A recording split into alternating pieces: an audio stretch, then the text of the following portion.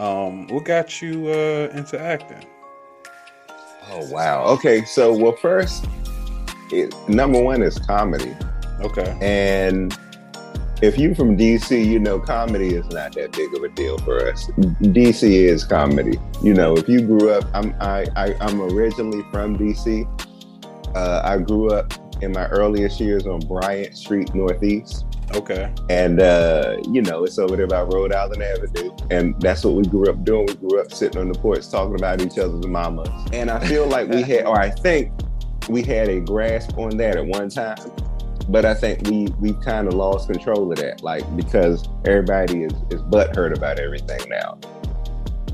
You know, if you gay, for instance, with this whole Dave Chappelle situation going on right now.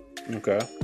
It makes people uncomfortable sometimes. Like I'm gay. I know that when people first hear that, that might make some people uncomfortable. Kirk Franklin, his son, in that situation, you know, everyone was putting their 2 cents in it, but I'm like, I've seen Kirk Franklin when I was doing security for an event, and you know what I'm saying, you know, everybody they don't realize that, you know, he's a man at the end of the day. You know what I'm saying? So as a gospel singer, he's not a preacher or anything, but you know, he's who he has to be. We don't know everything.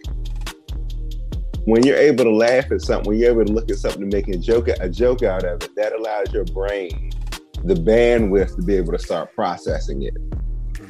Even if you don't understand it, if you can laugh at it, that allows you to be able to look at it and acknowledge the reality of what's going on, which I think is healthy, because life is going to throw you some curveballs.